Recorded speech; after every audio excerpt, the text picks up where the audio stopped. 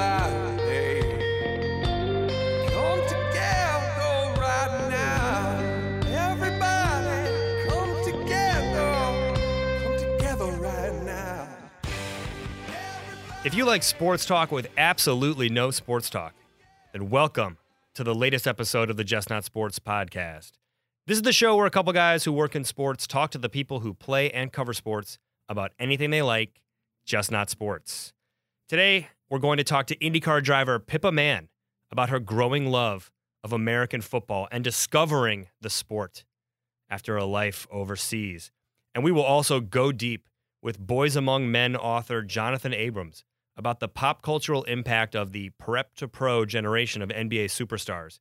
And we'll see if he agrees with former Just Not Sports guest and Grantland writer Shea Serrano that Kobe Bryant was a worse rapper than John Cena. I'm your co-host, Brad Burke. I'm a sports marketer in Chicago, and joining me on the phone right now, a fresh-faced sports media strategist who has worked for the University of Colorado, the Green Bay Packers, and many global sports brands. It's Adam Willard. Adam, how fresh is your face? Well, I just had a birthday, so I'm not feeling as fresh, but I'm taking some measures to turn back the clock. I am eating healthier, a lot of steamed vegetables and brown rice, lean proteins, Brad. You know that's important. I also am in the process of building a standing desk. I think I will be happier and healthier with these lifestyle changes. Change from the early days in Chicago where Brad and I would down a bottle of Jack Daniels on a Friday night. Speak for yourself, man.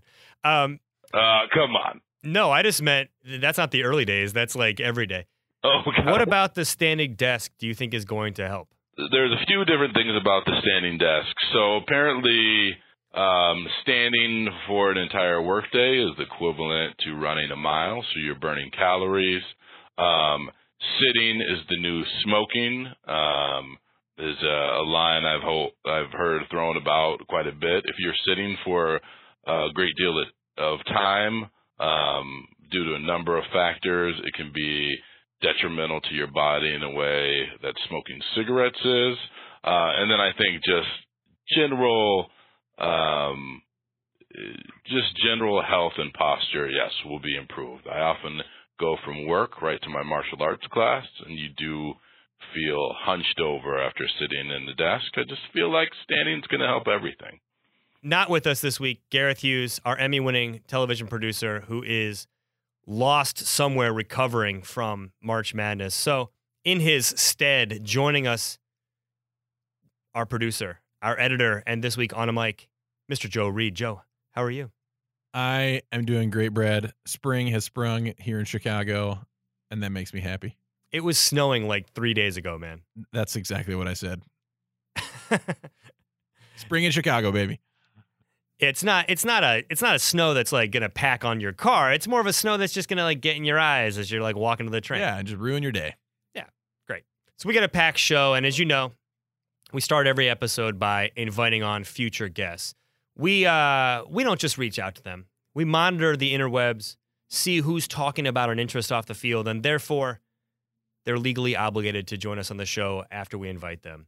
We call this process slamming the hammer. Adam, who do you want to slam the hammer to? You might as well aim high on these hammers, right? So I'm going to go with Manny Pacquiao. Not only is he at one time clearly the best pound-for-pound fighter in the world, he is also a Filipino senator and musician. So, and actor. So, again, a guy with a number of topics that he could address. He's also been in talks with Sylvester Stallone to star in some of his upcoming movies. I just feel like the topics are endless. Is it going to be a Rocky movie? I don't know. I have a feeling probably not. It's more of like an Expendables type movie, which tends to cram as many current and past stars into their movies as possible, but yet are guilty pleasure watches regardless.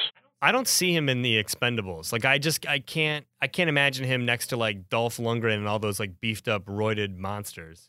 What are you saying? What do you mean that they're roided up? Do you have evidence to produce that says these guys are on steroids?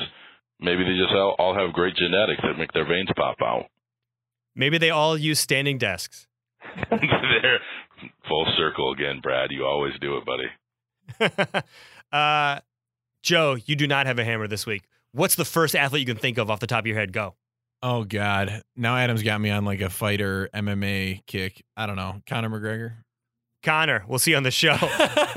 And my hammer, getting right to it, NBA Hall of Famer. Excuse me, Basketball Hall of Famer. I forget. The Basketball Hall of Fame is college and pro. It's the Basketball Hall of Famer, Bill Walton. He's got a new book out. It's called Back from the Dead.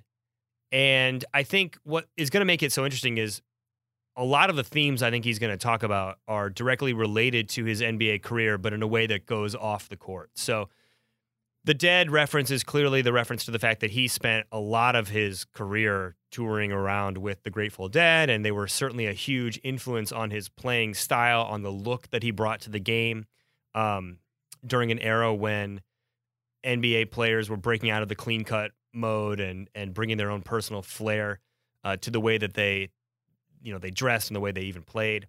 And then he talks a lot about his love of biking. So I have worked with the Challenged Athletes Foundation, which provides equipment and sometimes even artificial limbs to athletes who have physical disabilities. Bill Walton rides his bike with them, participates in a lot of fundraisers with them. He is a really inspiring presence with that group. I've seen him there. I've seen how people respond to him. People don't realize some of these athletes who have dozens of surgeries have difficulties even walking around, moving around. So Bill is someone who famously says that, every day that he can get up and walk to his bike and go on a bike ride, he raises his hands in the air and looks at the sky and just says, I get to ride my bike today. And I just think those are the types of stories that you're going to probably find in the book, and those are the types of stories I want to break down with him on Just Not Sports. So Bill Walton, back from the dead and into our studio. Let's do this thing. Bill Walton toured with the Grateful Dead? Bill Walton played bass with the Grateful Dead from 1981 to 1994. Man. Joe, I made that whole thing up about him playing in the band. Like, I'm just shocked you would not have known that's BS. Oh, you got me too. I thought maybe he did play with the band at one point. I had no idea. I was genuinely asking. I have no idea his connection to the Grateful Dead. Do you understand that the Grateful Dead is a band, Joe? You know that? Yeah, I do. I remember when they came to Chicago last year. There were a lot of, what do you call them? Deadheads? You call Grateful Dead fans juggaloos. You should call them juggaloos when you see them. Do you know what you call Jimmy Buffett fans, Joe? No, I do not know. Disappointing. You call them parrot heads, right? That's right. Parrot heads. Deadheads, parrot heads, juggaloos, fish. Gareth, our other co-host, was huge into fish and like collected live tapes. And in an era when the only way to trade music online was to like go to, it's not even online. It was like to go to message boards in the back of like classified ad sections and find people looking for certain shows and then like record them a tape of a show and then send it to them in the mail. Gareth did this forever. Gareth, when you're back on the show after your arrest, let's definitely break down your fish fandom. Is there a way, I know we're getting a little bit off topic now, but is there a way to even get music illegally anymore? It seems like the Mann has really done a good job of shutting people out of that. Yeah, I wonder if it's just been sort of combated by the incredible ease with which you can get it now. If you make it easy enough to purchase, people won't want to steal it. They'll just pay for it. But I don't know. Don't ask me. I get all my entertainment from LimeWire. Oh, so there are illegal ways. Okay. That explains why our show sounds so buggy. My computer's just all pop-ups all the time.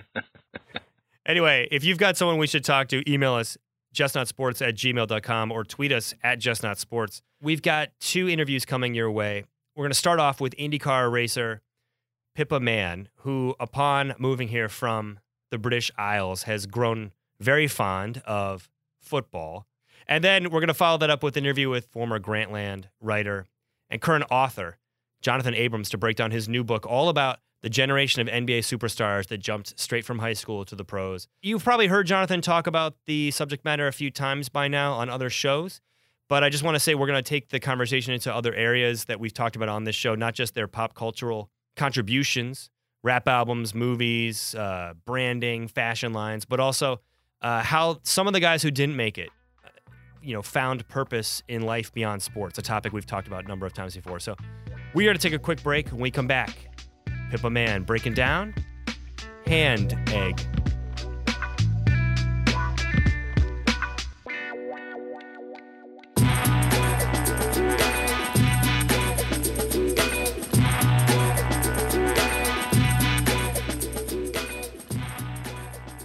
This May, all eyes will be on IndyCar for the 100th running of the Indianapolis 500.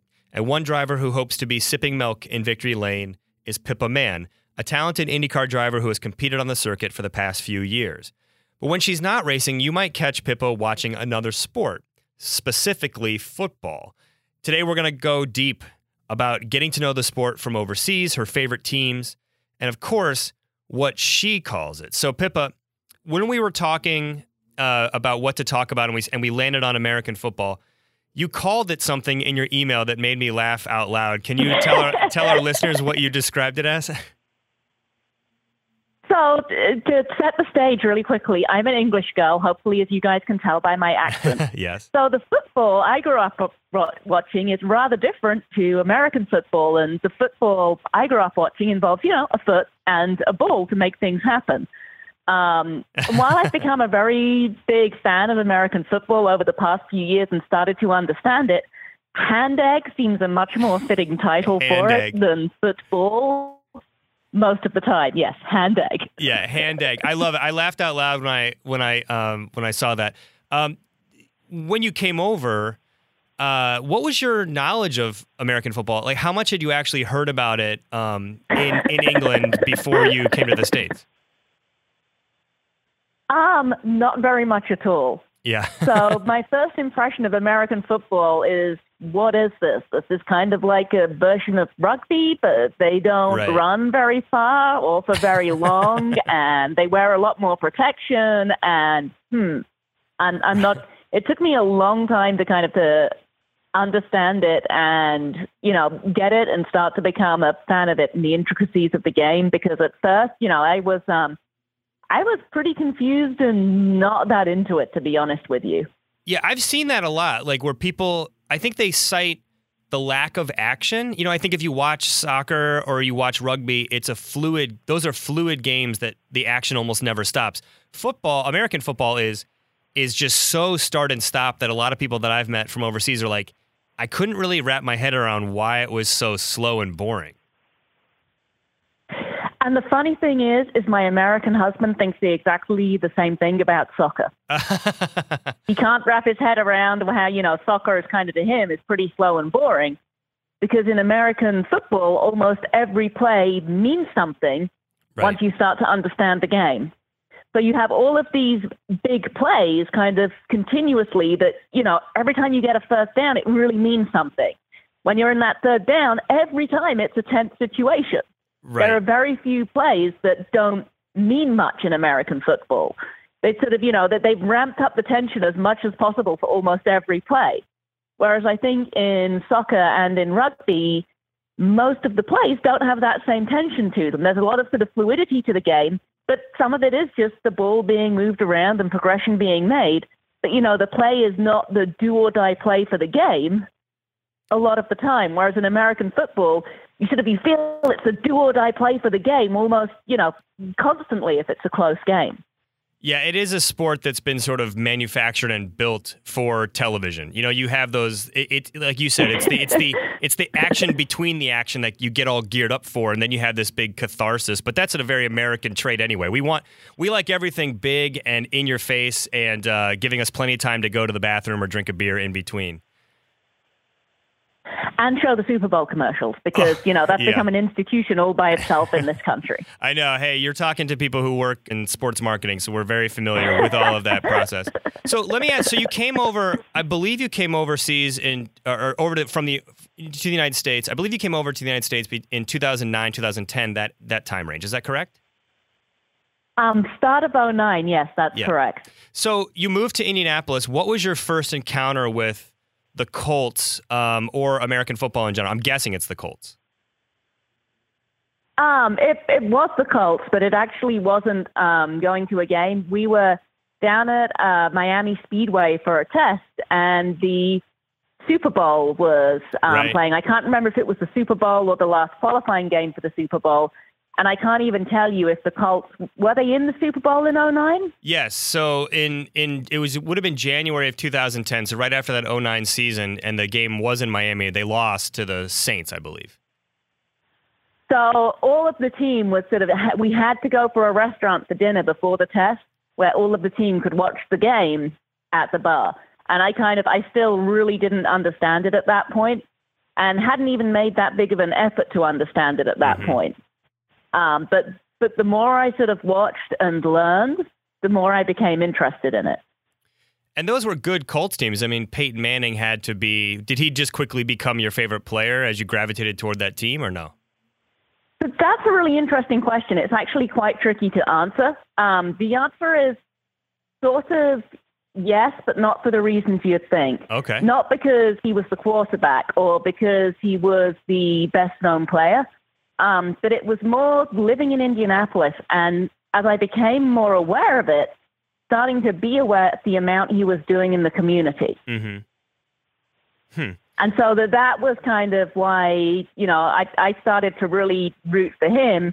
I started to watch it because I wanted to have, common interest with the guys who were working on my car, and that's how I started watching and wanted to understand it so I could have conversations, have the common interest, and understand this sport that's so big in my new home country. But the fandom of Peyton Manning didn't come from the fact that he was the quarterback. It came from all of these stories that I started to hear about him, about what Peyton Manning, the person, had actually done. He had a unique... I've worked with Peyton a number of times through various clients of mine that do business with him, and he has a very interesting dynamic with the city of Indianapolis. To your point, he was very involved, and he was the face of that franchise for so long. What was it like for the fan base to see him leave, and then to watch him have, this level of success closing out his career in Denver with another Super Bowl? I think it was very, very hard for the fan base to see him leave. And I think the fact that you see a lot of fans, or saw, I should say, a lot of fans walking around with the split orange and blue jerseys for a long time in Indianapolis after he left told the story. But I think Indianapolis also realizes that to have another, such a talented guy, such as Andrew Luck, to be the future of your team is a really incredible opportunity for the Indianapolis Colts. So I think the fans understand. For me personally, I was so happy to see Peyton have the fairy tale ending to his career with the Broncos. And, even if it was a Peyton Manning who was struggling to do some of the stuff that he used to be able to do with ease, and, maybe he wasn't playing at his best. But to see him and that Broncos team be able to win the Super Bowl this year, and for Peyton to end his career on that fairy tale ending, personally, I thought that was something just so special to see. And I think a lot of the city of Indianapolis felt the same way. Yeah, I'm sure. I'm sure there were a lot of people there really rooting for him. Although I will say, as a fan of another team that's not the Colts, I think it's totally unfair how you guys went from 15 years of Peyton Manning to another 15 years of Andrew Luck without having like 5 bad years in between. So, oh well. Well, if we're going to have 15 good years of Andrew Luck, we need to learn how to protect the kid better. That is true. That is true. So I was going to ask you, what is your take on the team right now? What do you want to see them do this offseason? Here's the thing. Obviously, I'm in professional sports myself, and I put myself out there for all sorts of other people to pass comments on. And it's so much easier from the outside to do that than it is from the inside. But I think when you look at the really tough season the Indianapolis Colts had last year, and you got Andrew Luck injured, and then you had Hasselbeck try to step in, and he did a great job at first, and then you got him injured, and then you had the third string quarterback step in, and then he got injured. Right. It's like, okay, so but there's something of a pattern emerging here. From an outsider standpoint looking in, you just feel like that's something you really want to see fixed, because you want Andrew Luck to be healthy and to be able to play for this team for a long time. So, the armchair manager's perspective, who knows nothing really about American football at all, and just enough to be a little bit dangerous, is that, my 2 cents is I want to see our quarterbacks better protected. How do you follow the sport, being a professional athlete yourself? You mentioned, you are the subject of speculation and criticism and people telling you how to run your career. Does it give you a level of empathy for the athletes that maybe doesn't exist with regular fans, or are you able to compartmentalize that and just watch it as a complete regular fan? I think it really does give me a level of empathy. I am just as disappointed as the other fans are when there's a bad game. But I don't sit there calling the team or the players or the coaches or the managers' names when they have a bad game. Right.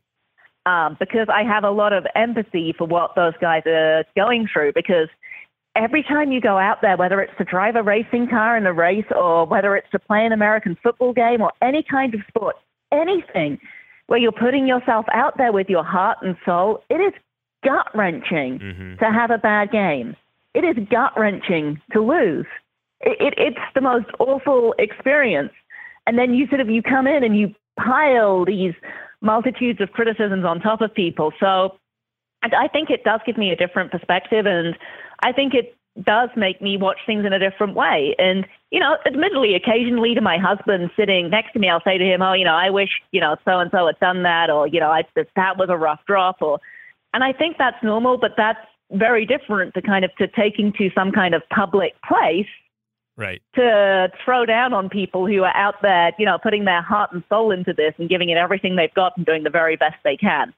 I think it does give me a different perspective, actually.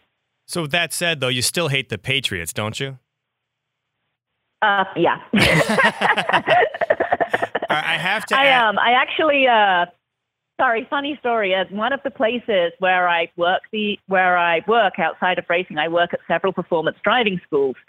And we actually had a guy come through who was wearing a Patriots cap. And I tried to give him a little bit of a hard time about Deflategate in jest. And he shut me down so quickly, I was actually worried about keeping my job at the end of the day. So that soreness goes both ways.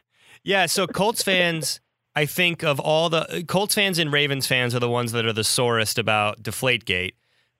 Even though I got to say, I don't believe that the deflation of the ball could have helped you guys in that game a couple years ago where you're down 30 points at halftime. But what is your moving quickly onwards? Right. What is your perception of Deflategate, how the media covered it, and as a fan of the team that was on the wrong end of it, how did you process all of the circus that situation became? That's a really great question. I didn't take any of it too seriously. And from the fact that I'm joking about it now, I think you can tell that I still don't take it. Cheating is terrible. But in all of sports, people are always trying to figure out how to get an advantage. Yep. A small advantage, a big advantage, there's always somebody trying to figure out how to get an advantage. Now, is there some stuff that I think could have been handled differently by the media, by both teams? Yeah, sure. Whatever. Is it still a funny punchline a couple of years later? To me as a Colts fan, it is. However, you're right. You bring up how much we were losing by, and you quickly want to move swiftly on. So, yeah, right. It's just one of those things. Well, so as a professional athlete, do you have more compassion for the Patriots potentially getting an advantage, or are you someone that's like, hey, don't break the rules, because you wouldn't want someone shaving weight or off their car or trying to get an extra advantage over you? It really does go both ways. You don't want to see people breaking the rules, but to your point, how much did it actually change? That's the big thing. Right. However, as racists, that's also an argument we hear and that can be used on us many times as well. So that's a really, truly tough one to offer a genuine perspective of. My personal perspective is I always try to play within the limits of the rules that are there. Yep. But obviously, if there's a gray area as an athlete and you don't look at the gray area, you're probably not doing your job properly. But I always try to play within the limits of the rules that are there. And my team feels fairly strongly about that, too, in racing, Dale Coyne Racing. Yep. And they feel fairly strongly that they're always trying to play by the rules that are there, too. Right. Now, you're also a fan of Clemson. So how did you get that connection with the college game? So my husband actually isn't really an NFL fan. I'm actually the bigger NFL fan in our household, which is really funny given he's American and I'm English. But my husband is a big college football fan. Now, to me, the American college football, basketball, any college sports fandom is a little weird. I agree. Because, in England, we just kind of scratch our heads and go, but why? Because they're not even professionals. Yeah, they're kids. And my husband has told me so many times, but it's the passion of the games. And I'm like, And we've gone to college games and, they're okay. I don't enjoy them as much as the NFL games, but that's his thing, and he went to Clemson. And so, last year with Deshaun Watson and that team playing the streak they did and making it all the way to the national championship finals, that was huge for my husband. And so we went to Phoenix and we found ourselves a couple of seats and we went to see the game. And you know what? Clemson did lose that game, but actually standing there next to my husband and watching how hard they played and with the heart and the soul they put into that game. And, they never gave up in that game. Every time they were down, they tried to fight back. And I just I felt really strongly like, okay, you know what? These guys played really well. And all right, husband, I will call myself a Clemson fan on the basis of this game. I'm no longer just here because my husband's here on the basis of, a team playing with that much heart. That really impressed me. Well, we got a fan question from Tracy in Chicago who wanted to know, how much do you hate Nick Saban for that onside kick in the championship game? And how did your husband react? You know what? I don't at all. It's just the way things worked out. It was a high-pressure situation and a high-pressure game. And I'm just going to repeat what I'd said before. I think the amount of heart that, Clemson showed and played with throughout the various adversities they faced in that game, it made me pretty proud to be there. Yeah. Well, it's okay to hate the Alabama coach, though. I mean, he's you could throw. I mean, he's highly paid. Unlike the kids, he's getting his stuff. So, what is the perception in England of the NFL? They are trying so hard to break into your home country. We're playing more games than ever there. Tottenham building their stadium with an eye for hosting NFL games every year. What is the perception back home for the NFL, and do you think these efforts are working, or is it more just sort of an odd attraction and you don't see a team being relocated there or 8 games a year being played there as feasible?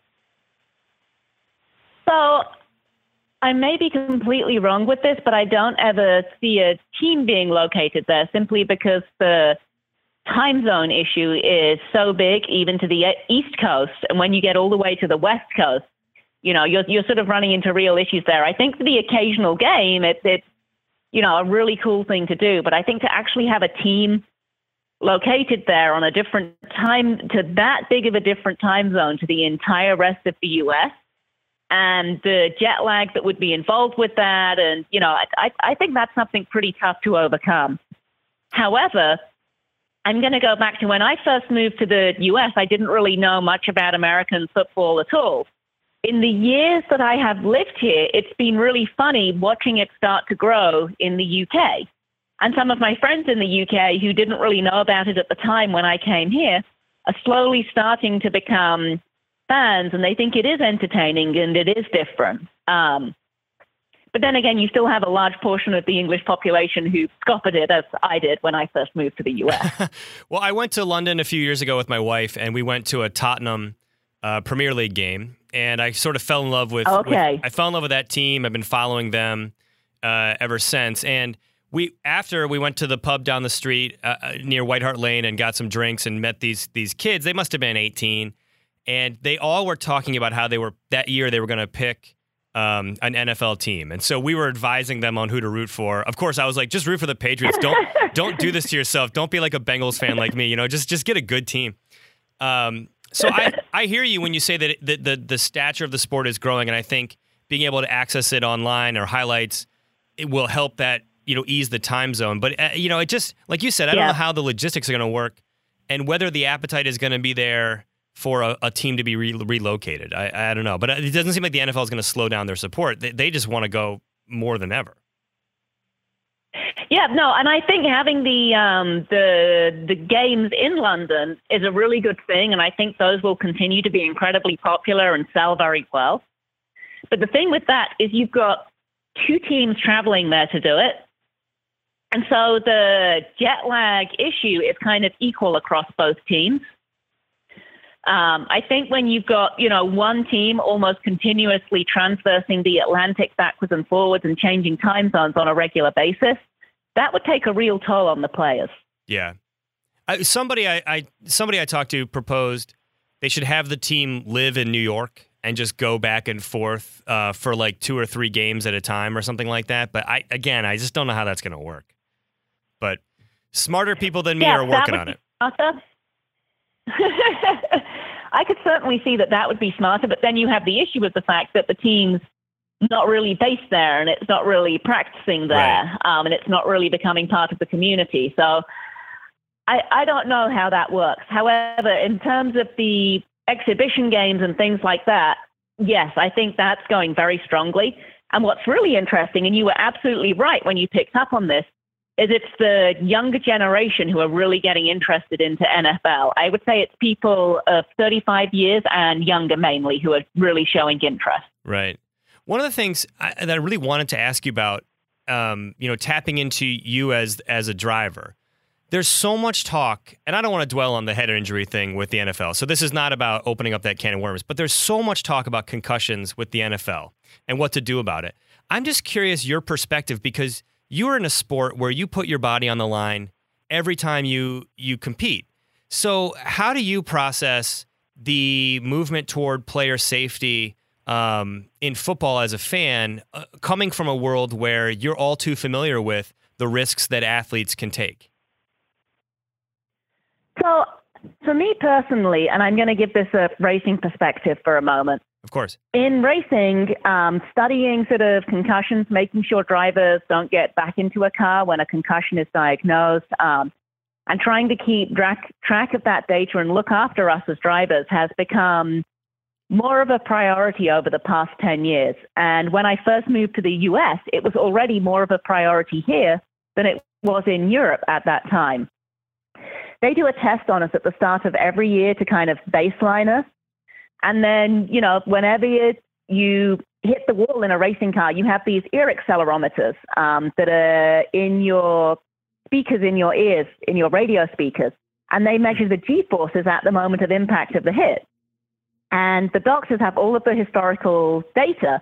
And they know that when you've had an impact above X amount of Gs at your head, they need to test you very closely for concussion symptoms and check up with you later.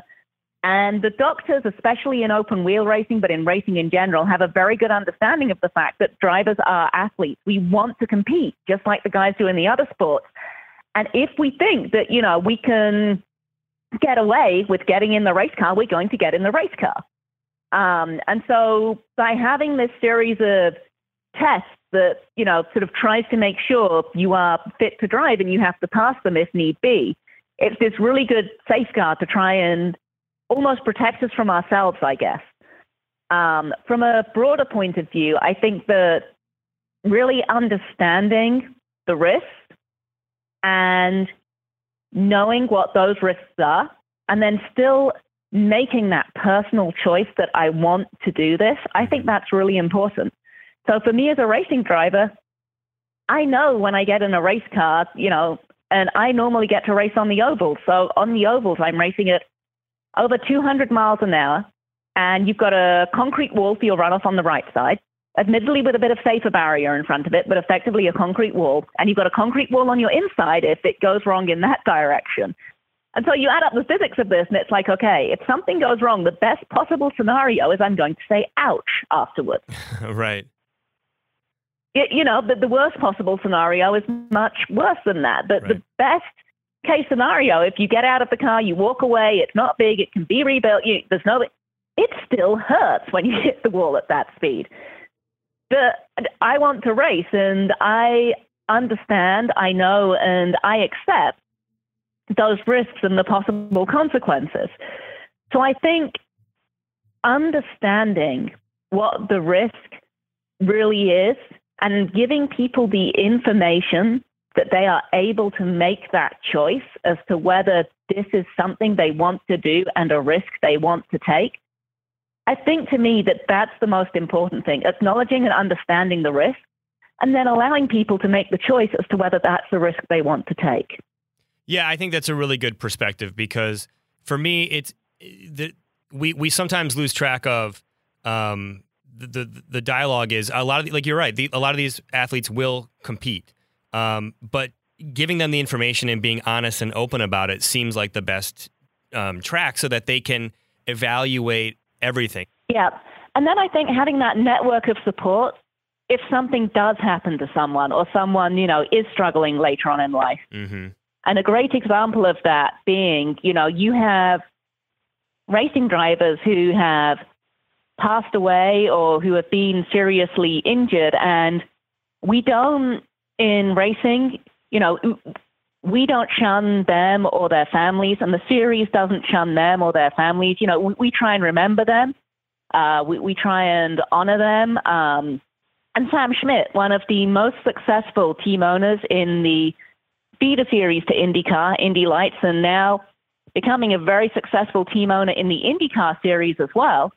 He's actually paralyzed from an accident that happened to him when he was a driver and paralyzed from the neck down effectively. He doesn't even have any movement of his hands, but Sam is a regular presence in the paddock with his team. He's a big part of the team. He's a big part of the series. But you don't feel like anybody's trying to hide Sam right. because of the risks he faced. And maybe that's something that potentially other sports can kind of learn from, that, when somebody is suffering consequences of something that happened to them when they were playing, that is not something shameful. Mm-hmm. Instead, it's, you remember them for how great they were and you try and be a part of what they're trying to do now. And if somebody's in difficulty, it stops being about sport and it starts being about trying to be decent human beings. Let's try and help them. That's a really interesting perspective on the debate and kind of one that I hadn't heard before. So we appreciate you sharing that. I think that's really interesting to hear someone in your sport feeling like, let's just continue to put these people out in front and not pretend like it's not a problem. And another great example is Dario Franchitti, one of, the most famous, best IndyCar drivers there has been. A few years ago, he suffered a career-ending accident at a street race in Houston. It wasn't a career-ending accident because of the injuries he suffered to his legs or to his back. It was a career-ending injury because he suffered a very big head impact. And in Dario's career, he had already had a previous sizable head impact. And the doctors got with Dario and, they spoke to him and he spent a lot of time with them. And that was why Dario Franchitti retired. Dario is a really great example of someone who did have to retire because he got hurt. And it was a second major head injury, and with head injuries being in the limelight at the moment. And yet Dario is not someone whom the sport has tried to hide away. He's still there. He's still part of it. He's publicly involved. And I think that's really great. Yeah, no, that's fantastic. And this is it's always tough to transition from the serious side of the talk around football and around sports with injuries to, back to the fun stuff. But to close the interview out, one of the things that we always do with our guests is, athletes. Athletes always. Yeah, that's right. Athletes always have to answer, like, go do these aptitude tests, like the Wonderlic, and NFL players have been famous for taking these tests at the combine. So we have our Just Not Sports Wonderlike, which is 5 questions about the thing you like. So I've got 5 questions about American football, or hand egg, locked and loaded. And how do you think you're going to do? How many of the 5 do you think you'll get right? Probably none, maybe one. All right, well, we'll see. I don't know very much at all. I know just enough to be almost dangerous, but when you really delve into the facts, yeah. Well, we'll see. I think you're at least a 3 out of 5, but we'll here we go. Okay. So question 1. What city did the Colts leave when they relocated to Indianapolis in 1984? Oh, maybe it was Baltimore? It was Baltimore, 1 for 1. See, off to a good start. All right, so that was my one. That's right. So this one's dedicated to your husband. So when Clemson players run downhill, down the hill to the field before home games, they rub a special rock that supposedly gives them mystical powers. What is that rock's name? I have no idea what the name of the rock is, but I know where it is when they run down the hill, and I was hoping that you were going to ask me what they did on the way down to the... Maybe... no, I don't know what the name of the rock is. I'm sorry. Howard's Rock. Howard's Rock, okay. That's all right. Well, that's a tough one. So, they just... My husband would be very upset. Question 3 is about Clemson again. Coach Dabo Sweeney's real first name is what? Absolutely no idea at all. William Christopher Sweeney, okay. I believe is his name. All right, so this one's easy. Wow, I would not have had a clue. This one's easy. Peyton Manning related. Did Peyton Manning end his career with a winning or losing record in the NFL playoffs? Just the playoffs, not the regular season. One would assume winning. It is winning, yes. The Super Bowl actually brought him 1 game over 500 for his career, 14-13. All right, so wow. 2-2. I said you were at 3, so it's all coming down to this. Last year, the Colts started Matt Hasselbeck when Andrew Luck got hurt. How old is Matt Hasselbeck? Oh, it's a round number. I'll give you a hint. It's a round number. 40. 40 is right. 3. There we go. 3 out of 5. Very good. I knew it was somewhere around 40, but I couldn't remember if it was 39 or if it was 40. So the round number really helped. And how about this for a bonus? What will the Colts record be this year? Hopefully they'll go all the way to the Super Bowl, and I'll leave it at that. Well, I'll tell you what, you've been such a sport to talk to us. Can you tell us, before we go, you do such great work with Susan G. Komen, the largest organization battling breast cancer. Can you just talk to us a little bit about what you guys are doing and some of the efforts that you're making to get people involved? Yeah, so it's actually really cool. With the help of my team owner, Dale Coyne, and his wife, Gail, for the past 2 years at the Indianapolis 500, we've actually effectively donated the side pods and the title sponsorship of the car I drive to Susan G. Komen. Mm-hmm. So that means we've painted the race car pink, we run Susan G. Komen on the side pods of the car, and we run the car out on track to help raise awareness at the biggest sporting event for our sport of the entire year. Yep. So it's pretty cool. And then alongside the pink racing car, as part of my personal partnership with Komen, I actually run a fundraising campaign, which we call the Get Involved campaign. And that normally kicks off around May the 1st. We use a crowdfunding site called Indiegogo to run it. And the idea is that people can log on to this campaign and they can donate an amount of money, but it's instead of it just being a donation to make you feel good, it's a donation where you get something in return. So maybe you would donate $20 and just kind of get our supporter pack, which is, a wristband, a koozie, a signed autograph card, a flashlight pen from our partners Forever Gen Plus, membership to a travel site. Maybe you donate more money because you want a campaign poster. Maybe you want to come race go-karts with me in Indianapolis. So there's all of these things that people can pick from. And one of the most special things we did last year, but again, we're trying to put together the program to run the pink car again this year, and we're hoping to repeat this year on Indiegogo, was we allowed people to donate $100 and then send us a name. And the name could be somebody fighting cancer, somebody who has beaten cancer, somebody who has passed away from cancer. It didn't have to be breast cancer specific, but we made the point that all the names would be in pink, even if it wasn't breast cancer specific. Just the name. They give us the name, and then we printed out these names onto tiny little strips, and we turned the inside of the cockpit of my race car pink. So that on race day at the Indianapolis 500, all of these people's names actually raced with me in the race and helped raise money for the fight against breast cancer. But that was a pretty cool thing to do, and that's something we're really hoping to repeat this year. Well, as someone who's lost my father to cancer, I just think the work you're doing is fantastic. I encourage everybody to get involved. And we thank you so much. We'll be following you this year. We'll be hoping you are sipping milk in victory lane after the 100th running of the Indy 500. And I just encourage all of our listeners to go follow you on Twitter at Pippa Mann. PippaMann.com is your website. And thank you again for talking football with us. Thank you for having me on the show.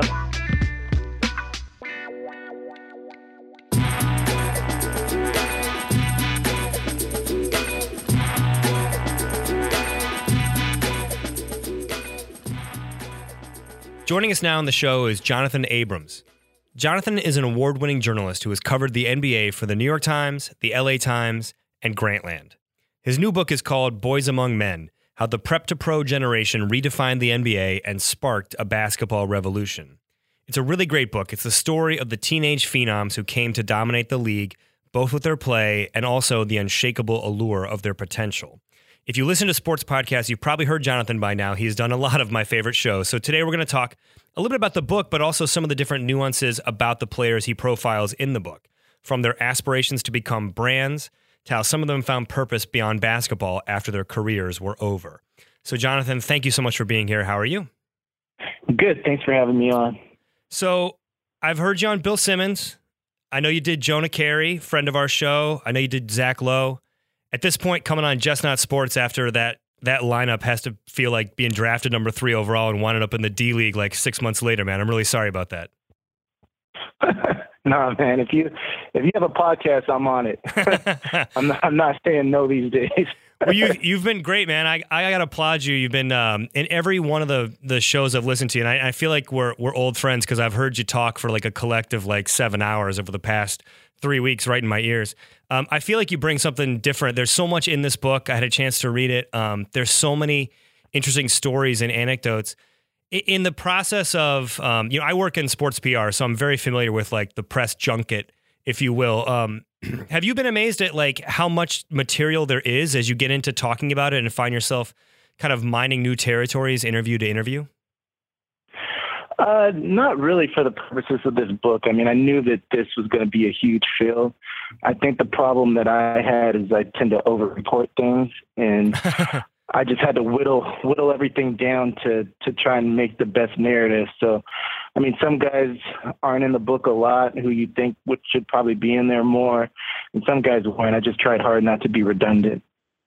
So I heard you tell the story about Chuck Klosterman kind of giving you some advice for what topic to pick when you're writing the book. Would you mind recounting that to us? I think it's really interesting for any potential readers out there and how they kind of gravitate toward a specific project.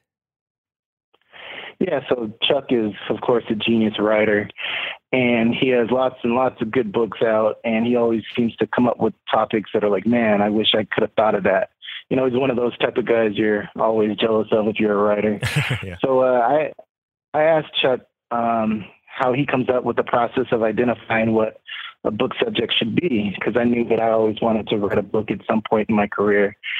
And Chuck gave me this advice. He said that you just walk into a Barnes & Noble or a bookstore and you just look at the aisles and look at the books and look at the titles and look at the subjects. And the book that you can imagine there, but you don't see it, is the book that you need to write, because you know that that's the book that you're going to be passionate about.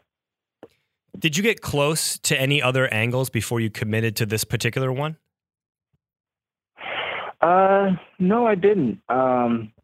This one really spoke to me because I was a high school senior in 2001, and it was almost at the height of this, and I was always an NBA fan, so it was interesting for me to see at that time my peers going straight from high school to the NBA, because I knew at that time I wasn't even ready for college yet. So I graduated from high school in 97, and I so vividly remember watching SportsCenter when Kobe announced in front of like one of those press conferences at the high school gym when he announced that he's going pro. And I remember looking at him and just thinking, this kid's not going to make it. And then here we are, like in the year-long Kobe farewell tour where everyone just can't believe he's out of the league. Can you talk a little bit about the culture of skepticism that surrounded some of these guys? I mean, I think there were a lot of great stories in your book about GMs who really wanted to take a leap on a Kevin Garnett or a Kobe Bryant, but just for whatever reason couldn't pull the trigger. What fueled that skepticism, where they were clearly seeing these guys at big camps performing against top players, but why couldn't they pull the trigger? Yeah, I think the NBA is all sports are copycat leagues, where if one organization is successful in a way that teams haven't been traditionally successful at, they're going to mimic it and copy it. So it was that way with not taking high school players, and then it was that way with taking high school players. I think the greatest example of that is one that I said a couple times, and I said in the book, is that the Washington Bullets had a chance to take Kevin Garnett with the 4th pick in 1995, but instead they didn't draft him simply off of the fact that he was a high school player, and they didn't want to kind of take on that burden. Well, 6 years later, they take Kwame Brown with the 1st overall pick. So that was right. how far the league had come and jumped. And when Kobe jumped to the NBA, Marty Blake, who was hired by the NBA to kind of rank and scout all these different players and be like the forefront expert on these guys, on underclassmen and pro prospects, said that he said something along the lines of, these guys are getting bad advice. I would love to be a Hollywood actor, but that's just a dream, and this is a dream for a lot of these guys. I'm paraphrasing, but that's what he said about Kobe Bryant at the time. Well, and there was a lot around Kobe too. I think he took Brandy to his prom. I think he was the first guy who, of this generation. Now that's not saying a ton, because Garnett came before him. He was kind of number 2 in the new modern era of prep to pro. But he seemed very comfortable with his stardom from the beginning. Do you think that rubbed people the wrong way in the league, who maybe thought that was a sign of him being just not, maybe I guess too full of himself? Or do you think that that's what drew them to him, was his confidence and that aura around him? Well, I mean, I think there's a couple guys who jumped from high school to the NBA who are just complete outliers, Kobe being among them, because there's really no other player like him who had the same type of background growing up. This is a guy who grew up for the most part in Italy and learned the game from his dad over there and from watching video cassettes of the NBA. And when he came back here, he goes to high school and he's playing against NBA players like Jerry Stackhouse during the summer when he's still in high school. So by that time, he had already been able to measure himself up against NBA competition. And I'm pretty sure he had a pretty good indication of how good he was. One of my favorite stories that I reported on in the book is that when Kobe was a rookie, it was the same summer that they landed Shaquille O'Neal. And Shaquille O'Neal, at that time, obviously probably the premier force in the NBA, and just reaching the prime of his career. And Kobe, it was just turned 18 years old and is telling Del Harris, then the Lakers coach, that right, he should clear Shaquille out of the paint so Kobe can drive. I remember that anecdote, and Del just looking at him like, you don't beat enough guys consistently enough for me to do that right now. Yeah, and they had just, what was Shaquille's contract? It was like one of the first $100 million contracts that right, they just brought him into LA for. You mentioned Shaq. I think it's important to put these guys in the right context against the time. So Michael and Shaq especially are two guys who had created a blueprint for becoming a global icon, a global brand. You know, both guys had started movies. Shaq had the rap albums. And when I look back at that era, and on this show we talk a lot about athletes off the field, off the court. When I look back at that era, I think of it as an era when a lot of athletes were becoming very cognizant of their personal brands. And some of these guys have not only gone on to great careers with their, on the court, but, they've dabbled in other things. Kobe, beyond the rap album and stuff like that, I think he's very much a businessman. LeBron James very much, starting to become an athletic influencer, like a businessman, like signing other, his agencies are, is signing other talent.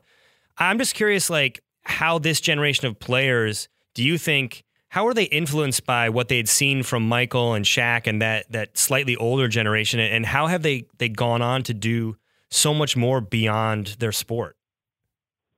Yeah, I think even a guy like Magic Johnson is probably one of the biggest influences on guys and how they're looking at their career, not just at the present, but 10, 20, 30 years down the road on how they want their lives to be. And I think NBA players as a whole in this modern age are a lot smarter about thinking about the future. There's not going to be as many stories like Antoine Walker, or players just burning through money, because now athletes have teams and agents and people all around them, and their personal brand is almost what's utmost importance to them, right, almost as much as what they actually do on the court. I mean, to me, the transition has been so interesting because Russell Westbrook obviously isn't a prep-to-pro guy, but he pairs with a lot of those players. And, the fashion rule came down about wearing business suits or a jacket pretty much after the 2004 Pistons-Pacers fight to kind of shore up the league's image. And it's been amazing to me to almost see how in the time since the players, Westbrook kind of headlining it, have used it to kind of flip it and build their brands around their dress and how they just their walk in the arenas. I mean, it's pretty amazing to me to sit back and watch and see that happening. Well, Amari Stoudemire, another player you profile in the book, he's got his own fashion line. I mean, these are guys who have entire industries they're building around themselves, even when they're in, still playing. And I'm curious from your perspective, why do you think the media greets that sometimes favorably and sometimes skeptically? Because of the guys you profile, I think people look at Kobe or Amari kind of dabbling in other stuff, other than Kobe's rap album, which was kind of panned universally. But they look at them doing this and they say, oh, these guys are savvy businessmen. But then a guy like Dwight Howard has always been criticized, I think, for, by people saying, well, he's just very brand conscious and he's always thinking about, life off the court and stuff like that. Like, why do you think that conversation is somewhat inconsistent guy to guy? Just on a detour, you got me thinking. One of my favorite Grantland stories of all time was, I forgot who even wrote it, but it was a feature story on Kobe's rap career, and I just thought it was amazing because it was like a section of Kobe's life that people just forget about now. But I think if people are looking for authenticness in whatever regards, they can find it. I think one of the reasons why Michael Jordan's legacy has continued on is because people saw a person they wanted to be like, and they felt like they could mimic on the court. You can't really do that with a guy like Dwight Howard or a few other guys come to mind. But Michael was easy to kind of mimic. He wasn't the tallest guy on the court. He wasn't the biggest or the strongest, but he was a guy who just got it done. You mentioned Kobe's rap career. We had Shea Serrano on a few weeks ago, and Shea said unequivocally, I mean, you know Shea very well. He's clearly the authority in all things rap and hip hop, in my opinion. He said Kobe was the worst athlete rapper ever. I'm just curious, what's your take on that? Do you have a hot take back, or is it too hard to go against Shea on that? I remember I remember Jason Kidd was on a rap song. What the kid did. What the kid did. Yeah, what the kid did. I think that could give Kobe a run for his money. Cedric Ceballos also not on the list of great Lakers rappers. Transitioning here, the thing that makes this book so special to me is not just the great anecdotes, and you have a ton of really great insider anecdotes about, the draft rooms, evaluating the high school players, and, you already mentioned, Kobe asking for preference as a rookie over Shaq, that kind of stuff. But what I love about what you've done is you've profiled a lot of the players who maybe their path wasn't as clear cut as, they made the jump and now they're headed to the Hall of Fame. Can you talk a little bit about meeting some of these guys and how they have sort of greeted their purpose, their quest to find a purpose beyond basketball now that their careers have ended and they didn't necessarily reach the quote, and I say quote very intentionally, potential that the media thrust upon them, those types of expectations? Yeah, I think it's a really hard burden to live with. Guys like LeBron and Kobe and KG are still in the league, and really these guys' peers at one point of their lives where they were looked and forecasted upon to have the same type of success. And when that success doesn't come, and every time you hear your name, you're associated as a bust, and you come to the realization that you peaked probably when you're 18, 19 years old, and you're never going to have that stardom or millions. I think that's tough to deal with, and I think it has been tough to deal with for some of these guys who didn't meet those expectations. It's almost like they're in kind of a suspended adulthood because they kind of skip some steps in maturation that others have gone through. You skip out on college and you try to just go straight to the pros, and you don't meet the success, so you don't really know how to handle being denied, because in high school you were the star and you were forecasted to just keep ascending. So to hit that roadblock so early in life is difficult. And I would say that some of the guys are still struggling to really bounce back from that. Were those conversations with them hard to have? Was going into that world difficult, or was it something? I mean, you're a reporter, so you go where the story is.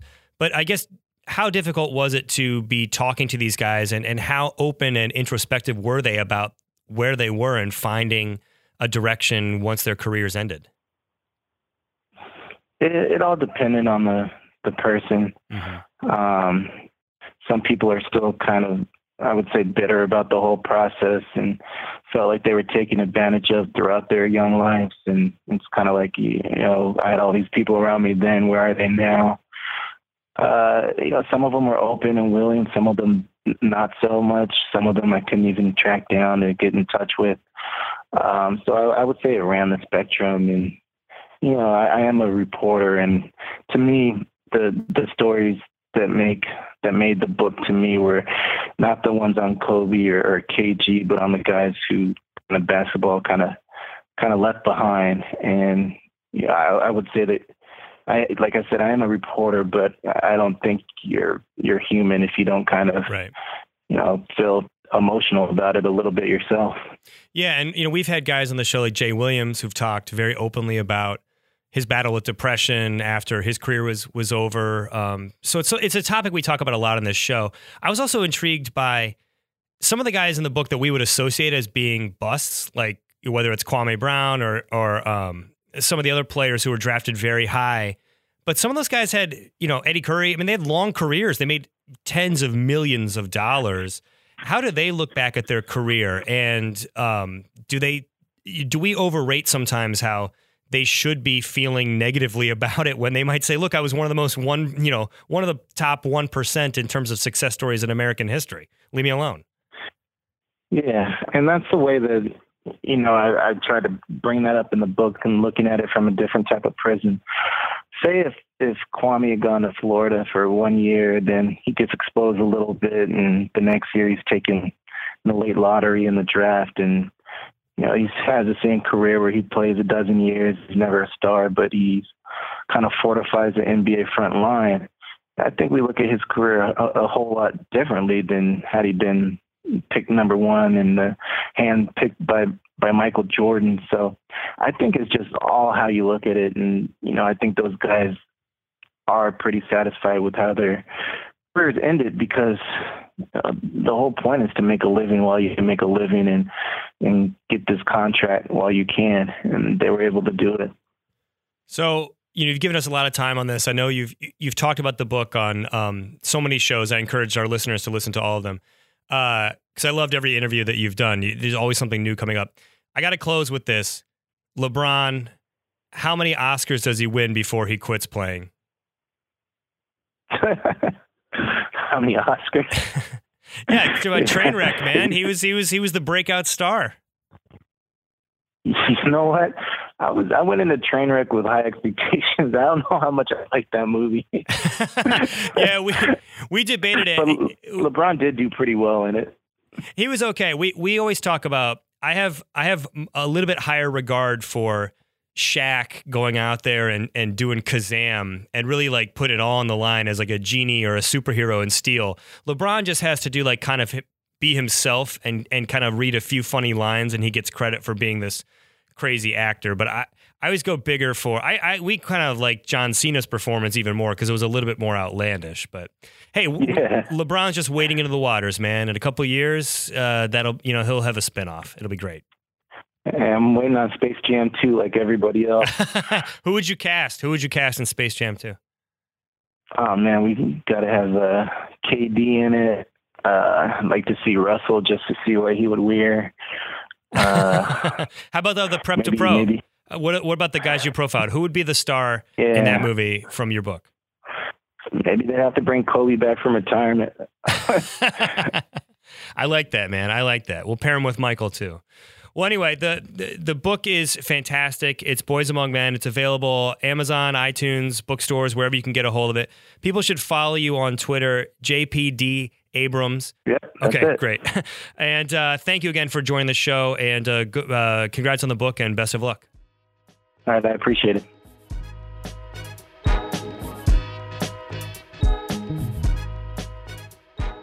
Today's show is sponsored by the Weatherneck. We spend a lot of time around athletes and super active people, and two things really stand out to us. They love staying active outdoors all year round, and they need quality equipment to do that. Enter the Weatherneck.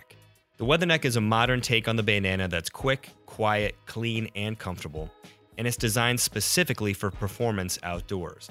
It features high-tech fabrics and powerful magnets that make it today's outdoor bandana, and it's comfortable. The center mesh section allows for full breath when active outdoors, and the wicking fabrics eliminate the nasty soaking wetness that can bunch up in fleeces. Everyone knows what it's like to put on like a knit scarf, try to be on a bike out in the cold. It's just awful. Your face gets super wet. And it's super convenient. It removes in 1 second with one hand. That's amazingly helpful if you're on the bike, on the run, or just outdoors doing your thing. I know the guys who created this. They are super smart, super passionate, the types of people I would trust. Go to theweatherneck.com for more information or to place an order. Theweatherneck.com.